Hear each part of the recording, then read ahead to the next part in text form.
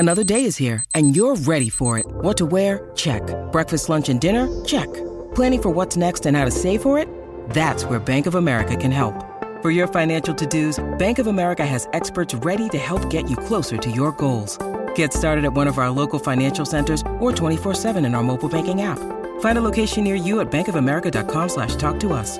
What would you like the power to do? Mobile banking requires downloading the app and is only available for select devices. Message and data rates may apply. Bank of America N.A., member FDIC.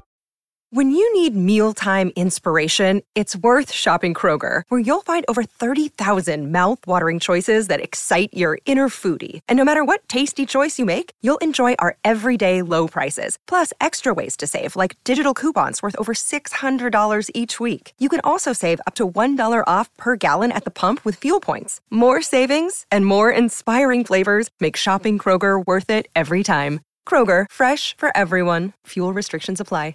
What's going on, everybody? Welcome back to another episode of the Turn the Jets podcast. I'm your host, Will Parkinson, at WillPaul11 on Twitter, Instagram, and TikTok. Patriots week, second to last regular season pod here on the TOJ pod of the 2023 season.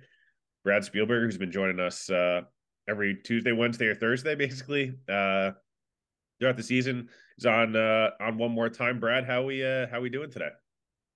Great, doing great. Yeah, big. I hate when people think there are meaningless games in football for a million different reasons. Guys looking for contracts, guys trying to put good film on tape, etc. But also when you can play the New England Patriots and try to snap this damn streak. But I'm doing well, and the Bears also have the great spoiler matchup of the week, maybe. So I'm looking forward to it. I guess let's start right there. You're not a Jets fan, but you obviously know a lot of Jets fans. What should Jets fans hope for, I guess, from Sunday? Like, what's the ideal outcome? How should you root? Again, no offense. However you root doesn't mean shit. But everyone still has to go in with a mentality. So how should fans, from your perspective, go into Sunday? It's funny because I agree with you, and then I'm like, I got to wear my special sweatpants and sit on the right side of the couch. Otherwise I'm going to throw the whole juju of the team off. Yeah, so I think look, I'm an expert on how to navigate these situations, as I'm sure a lot of Jets fans are too. Like, I don't know, the way I do it personally, we talked about it a little bit. Like, I really don't think there's that much of a difference between, I'm guessing their range is like 10 through 15 or whatever.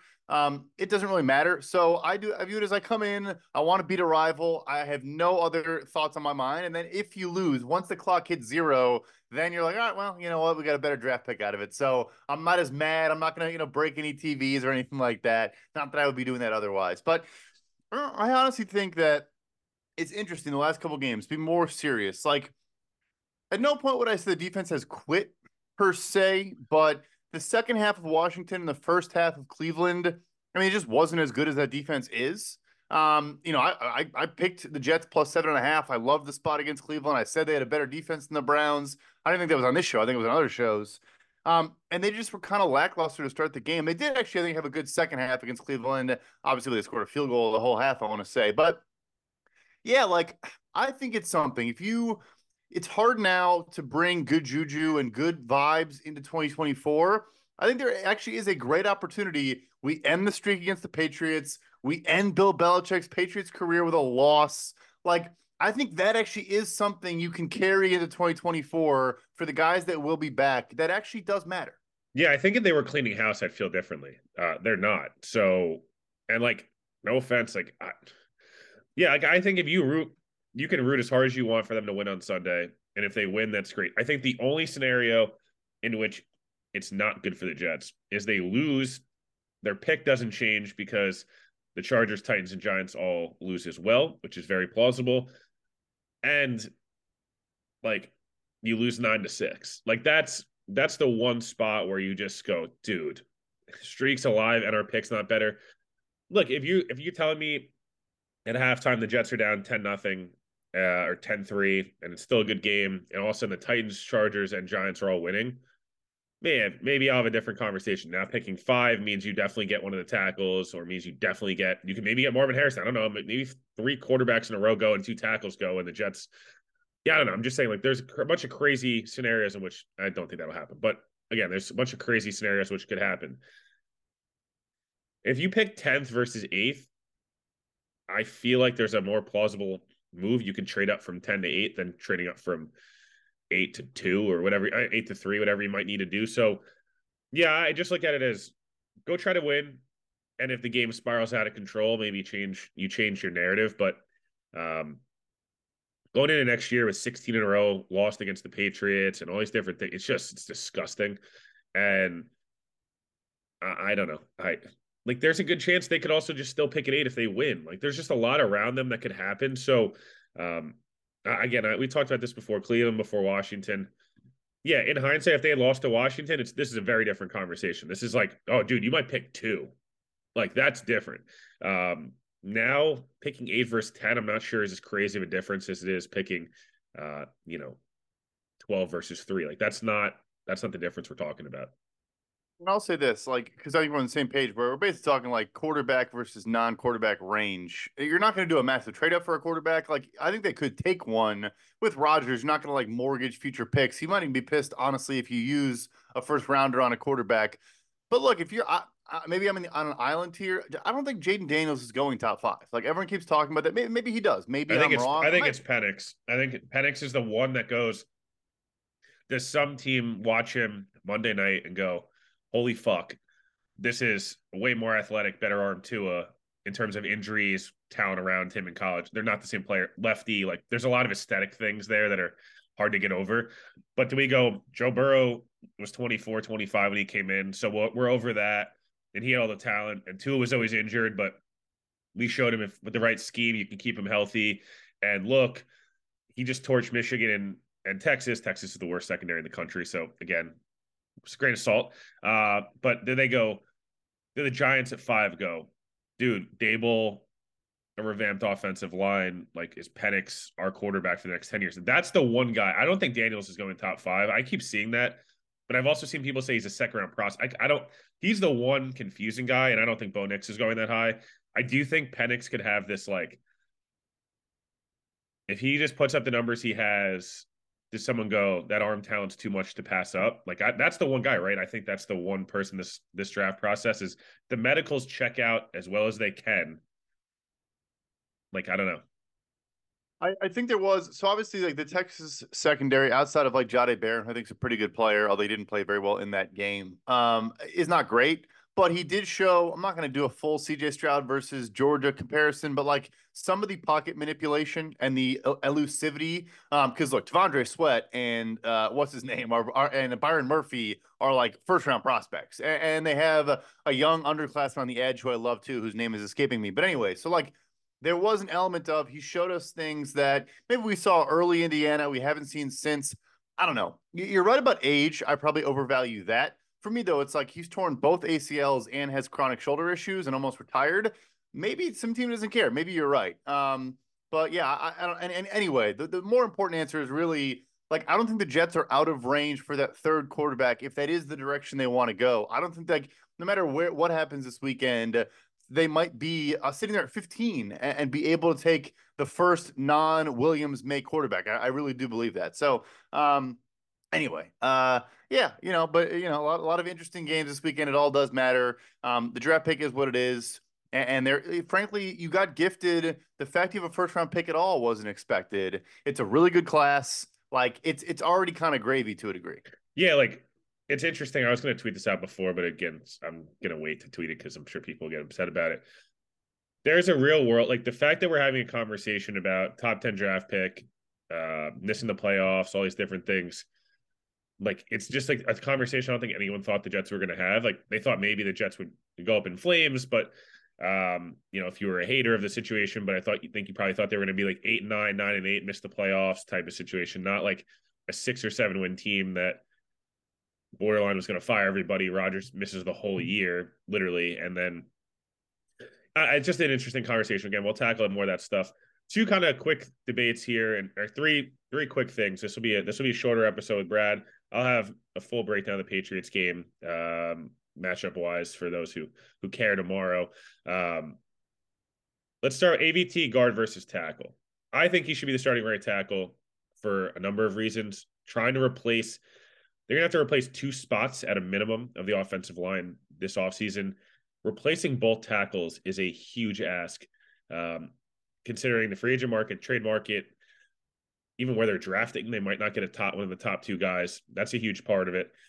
And two, he's played at a really high level at right tackle. There are two freak injuries in the same spot, in the same place. Like, there's a lot of weird stuff there. And three, I think it allows flexibility because you can add that right guard on day 3 of the draft, day 2 of the draft, like a lot of really good teams do. And I just think it's easier in free agency or the draft to go address guard or center, depending on where you want to play Tittman, than having to go, let's get a left tackle and a right tackle and maybe a right guard. Like, I just feel like you're asking a lot. Am I crazy? I understand the injury concern, but I don't think he's gotten hurt from overreaching. Like, that doesn't, I don't feel like that's a thing. I keep seeing that in my comments. I think the correct scenario is new left tackle, Laken Tomlinson on a redone deal, new center, Joe Tittman, Elijah Vera Tucker. And yeah, I guess you could flip, center, right guard. But I do the free agency stuff. I know like Connor Williams got hurt, for example, but there's like a half dozen centers that I think would be legitimate upgrades over Connor McGovern that I don't think would cost all that much money. I mean, you're going to pay more than you paid McGovern this year, obviously, but maybe less than you paid him on the first deal, which was a decent free agent contract a couple years ago. So yeah, that's how I would play it. I like the guard class a little bit less. There are some really good players, but I think you're either paying Laken Tomlinson money or then it's a drop off to like, are these guys better than Tomlinson and Tittman? So that's how I would play it. I'm with you 110%. And I think, yeah, like you said, it's just easier to address those spots. Also, left tackle, like depending where obviously you want Alt or Fashanu, and I guess you're probably not going to fall late enough to maybe take a reach on some of the other guys, but I think there are a lot of legit prospects that I know you don't have a second round pick, but like that go in the second and third round on day 2 that are potentially like guys that could play in their first year. Like I like Patrick Paul at Houston a ton. There's a couple other guys out there that I do like. Yeah, so you're going to go Warren. I mean, not Carter Warren. Sorry, he'd be your swing tackle. You go left tackle, draft pick. Ideally, left guard Tomlinson, Tittman, or draft pick or signing at center. Tittman guard or Tittman draft pick or signing at right guard, and then AVT tackle. I'm with you there. The other question is receiver and how they address it. There's 3 avenues, obviously. I think the most efficient. The ideal way is they just trade for Davante Adams. And I know some people don't want Davante because he's older. I know because they don't want to give up draft capital, all those things. The Jets have been very good at when they execute their plan A, they've hit on it most of the time. Plan B and C has been a huge issue with this regime, with this team in general. Obviously, we saw it this year. They had to go to plan B on a lot of stuff, and it didn't work. Not that everyone's, always great with the backups or, second, options, etc. I just feel like Davante, if you get him early in March, right? League year opens. There's just too much. The leaks have been too much that they're not gonna that they're not gonna go all in on Davante like they have to. It's too much. That said, if they don't get him, because there's a very real chance the Raiders say F off, we're not trading him.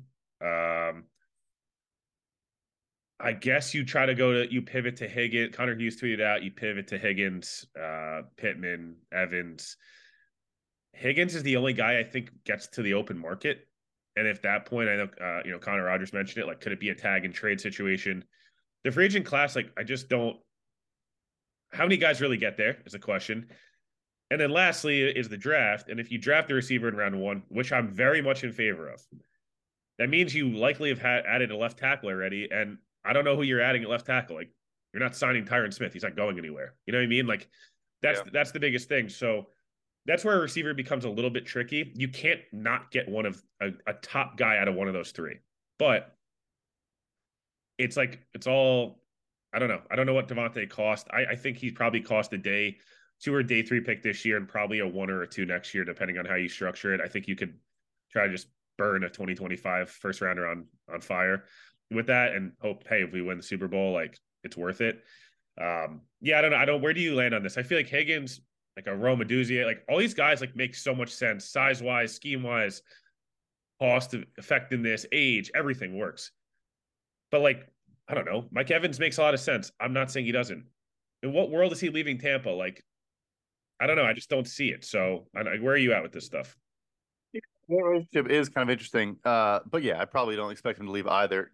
It's at a certain point, I get not wanting to mortgage the future. That's like what I do and what I talk about. But it's just like, and you shouldn't always be window chasing, but like that's what you signed up for. That's what you're doing. Like, yes, if Devontae Adams wants out, and I would say, by the way, keep an eye on. It was this morning he had a quote like, if they fire With Antonio Antonio Pierce, Pierce, yeah, he's definitely if they gone. fire Antonio Pierce, I think he asked for a trade the next like 5 minutes later. Like I really do. So, and they probably will. Like Mark Davis is obsessed with getting the big name, hot, flashy coach. They all the entire, and this is different because Rich Bisaccia is like a 60-year-old special teams coordinator, but the entire locker room stood behind him. You had Max Crosby in the media multiple times being like, everybody wants Rich Bisaccia back. He's our guy. They don't care. They move on. So Pierce is different. He's 20 years younger and is like, coaches the side of the ball, whatever. No disrespect to Rich Bisaccia, but who every player has ever played for him loves. But yeah, if they fire him, I think Devontae legitimately walks in Mark Davis' office and says, all right, cool. Like I'm going to be a New York Jet. No, you figure that out. I don't think you're giving up. If you argue about first round pick, it's by itself. And I frankly don't even think a first round pick is guaranteed. I mean, this is a 32-year-old receiver on top money where the money improves and increases, towards the back end of this deal. Like I mean, unless the Raiders want to like say, hey, we'll trade you only if we get a Godfather offer. We know the Jets are desperate type of situation.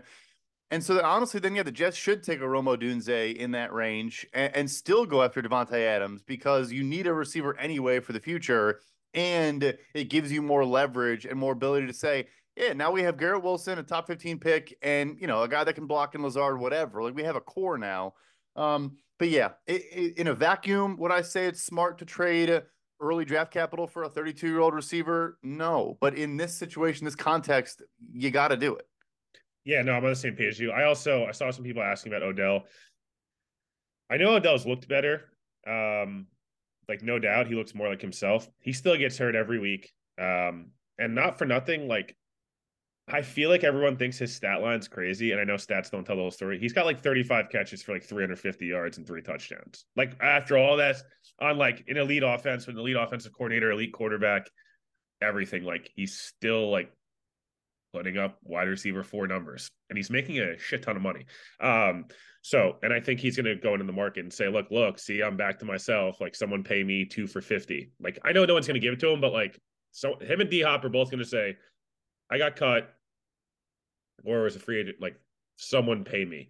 I guess last 2 things here. I keep getting this question. We've talked about it a little bit before. Can you just break down the Laken Tomlinson ramifications of a restructure? I know he's got $4 million of a void year in 2024 or 2025, I believe, already. What would a restructure do to that? That's a big question on Jets Twitter. It's like restructure, cut, post June 1 cut up. Like what does this all kind of break down as? Real quick, want to jump in. A, I respect what Connor Hughes does. He's fantastic. B, he sunned me on the Aaron Rodgers thing. I was wrong. He was right. He's fantastic. If the Jets ask, if John Franklin Myers gets asked, I was going to hit on this. Yeah, I commented and deleted it because I'm 0 for 1 against the legend Connor Hughes. But like, and maybe he does it. But if I'm his agent and I'm him, I'm laughing in the Jets. I tell the Jets to go fuck themselves. Correct. So would I. 3 times. So anyway, to a player that Michael Clemens is a year younger than JFM and like a quarter of the player. So busy yelling at fans in Cleveland and throwing up birds. Was kind of funny though, not gonna lie. It was hilarious. Oh, it was hilarious. But anyway, just nevertheless, that was an unnecessary shot at our guy Michael Clemens. So the way that the Laken Tomlinson restructure would work, he's a $12.6 million salary. You drop that down to the minimum. Let's just say $1.5 million. Keep it clean, keep it simple. You take that extra $12 million and you spread it over 2024 and then the 3 void years that already exist. Maybe you try to get him to add a 4th and reduce his salary, which I think is probably a conversation they have. But let's say that doesn't even happen.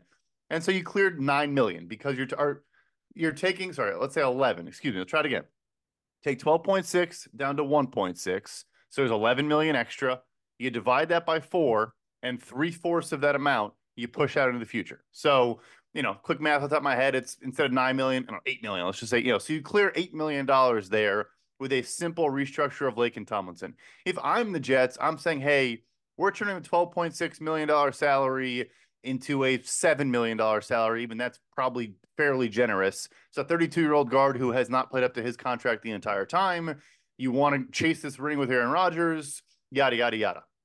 And he probably has a good relationship with Saleh, obviously came from San Fran, all these things. So, and then same thing. You chop it down, you still push the rest out. That's how it's done, and I expect that to happen in some capacity. Yeah, no, I'm on the same page. I think that one's kind of a fairly straightforward one for me, especially post June 1 cutting him just doesn't make a ton of sense. I'm sorry, it doesn't. Like, you still have to replace him if you do that. So, not on board with that. There's too many questions on the O line to do that, Yeah, right? Like we no, agree. There's just too 100%. many. Yeah, yeah.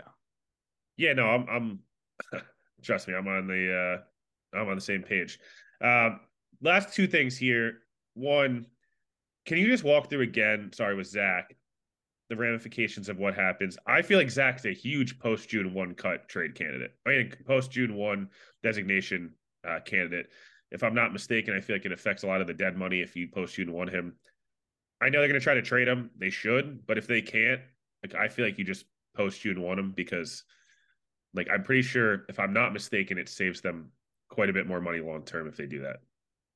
Well, unfortunately, there's no years beyond 2024 on Okay, his so either way, contract. they're fucked. Yeah, correct. That's the simplest answer is either way, if you don't trade him, you have a dead cap hit of 11.2 million dollars and you save nothing. You just pay the same cap number as you would if he was there. Trade, the salary and a roster bonus would travel, so basically chop that in half, but 5.5 million of the 11 million would go to this new team. So then you save a decent chunk. So the one thing is with the trade, it doesn't matter when it happens because we talked about the pre-June 1, post-June 1 is irrelevant with no future years on the deal. But I'll just throw this point in there because I get asked about it a lot. You can designate a post-June 1 cut. You can't designate a post-June 1 trade. You have to just wait till after June 1st and then execute the trade, and then you get the relief. But anyway, for Wilson, I think you honestly just try to get a 6th-round pick and just beg someone to take him away from you and save $5.5 million. Yeah, no, I'm on the same page. I think you go to Arizona, you go to Indy, maybe you go to one of these teams that's going to need to replace a backup quarterback or has a mobile quarterback as a starter. And, Arizona to me is like the perfect Zach Wilson spot if you keep Kyler. No pressure, very not similar size, but kind of similar play style and size to a Kyler Murray. Obviously not the same player. You hope that, hey, maybe he goes there, rehabilitates his image. Kyler's awesome next year. And Zach Wilson's maybe you're just your backup for 2 years. Or Indy, Richardson's back. Minshew commands 2 for 25 on the open market because someone says, look, he basically was the starter the entire year and we made the playoffs with him. Let's make him our bridge starter with a Jaden Daniels as a backup. Or I don't know. I'm just making things up here, but it's not a crazy scenario. And then Zach's like, oh, great offensive coach, play indoors because we've seen he can't play the elements and all these different things. Like that's the path off cap space, etc. Last two quick ones here. One, you've mentioned a Lazard pay cut or restructure before. Is there any other outside of him? Is there any other of the guys that Rodgers brought on, the Dalvin Cooks, the Jets brought on that Rodgers suggested? Dalvin Cook, Billy Turner, Cobb, all those are 1-year deals. Is there any money they're going to owe these guys in the future? I know that's a lot of people are worried about, the long-term ramifications of those type of guys. Yeah, so let's see here. No, it doesn't look like they pushed out any money for those guys. All 1-year deals where they took the brunt of it in 2023. The guys that they had to do void years where you'll have cap hits in 2024, even though they're not there. That's Mecole Hardman, that's Dwayne Brown, that's Jordan Whitehead, Carl Lawson, and Quentin Jefferson. So, I love your Freudian slip there, but none of those guys were signed by Aaron Rodgers. They were signed by the New York Jets. Just like all the other guys you mentioned, they were also signed by the New York Jets. Wink, wink. But yeah, no. So those guys are all gone. I mean, the team saved a bunch of money. Doesn't really matter in the grand scheme of things, but about $400,000 because Dalvin Cook agreed to waive the rest of his guarantees to get off the team. 67 carries and fresh legs, baby.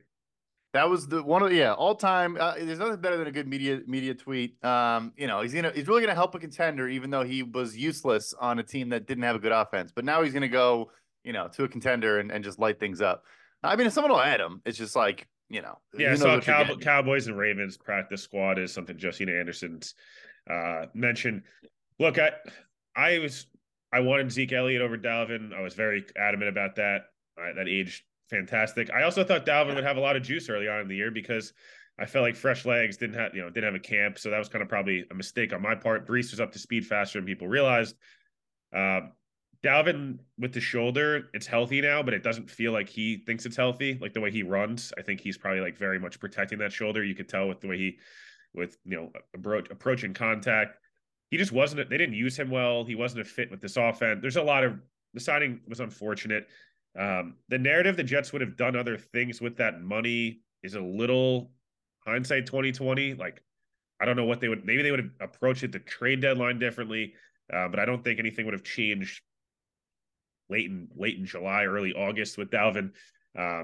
It is just crazy. Like they paid him a bunch of money. It was all like per game money, and it kept him active a lot. I just feel like that move could have been made probably the second they got eliminated. After the Miami game, like you could have saved like 1.2 million, and Dalvin could have latched on and maybe actually contributed somewhere. Last question here. We've talked about extensions and these different things. DJ Reed's one that I feel like is one of the harder conversations the Jets are going to have this offseason. You can either extend him now, which is the perfect time to do so, or you restructure him and wait till he's on an expiring deal next year, and you can use the tag. You can do all these different things.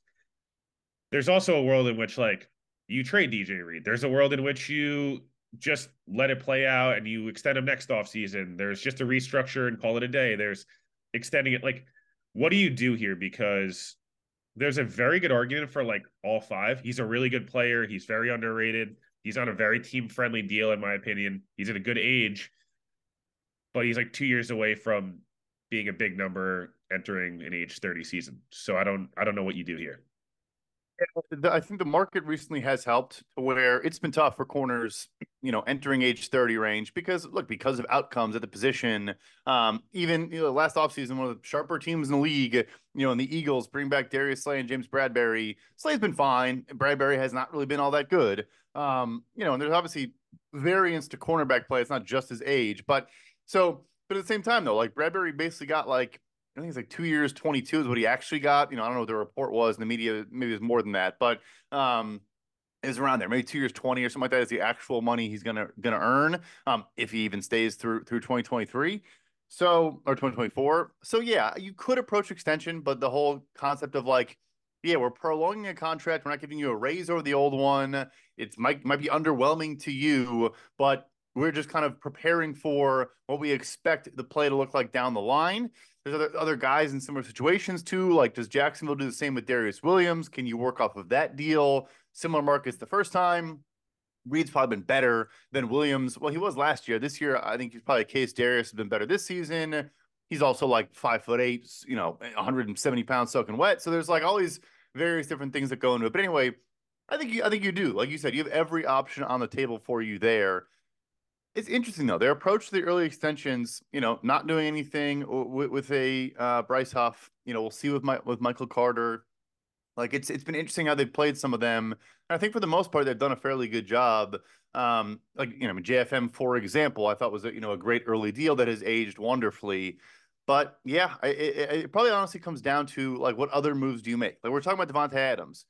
If you get a Devontae Adams, it changes what you should do in theory with a DJ Reed, right? Like it's all kind of fluid, but at the same time, I would say you're not forced to do anything, which is always good. There's nothing you have to do. There's things that you can want to do or try to do and see how it goes. Yeah, no, I'm on the same page here. I'd rather approach Michael Carter a year early and get that done than approach DJ Reed for an extension right now. I feel like it's an easy restructure. See how next year goes. I don't know. We'll see.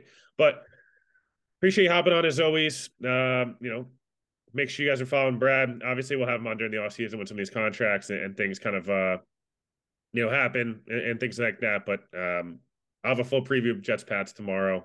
Appreciate everybody for listening, and we'll talk to you guys later.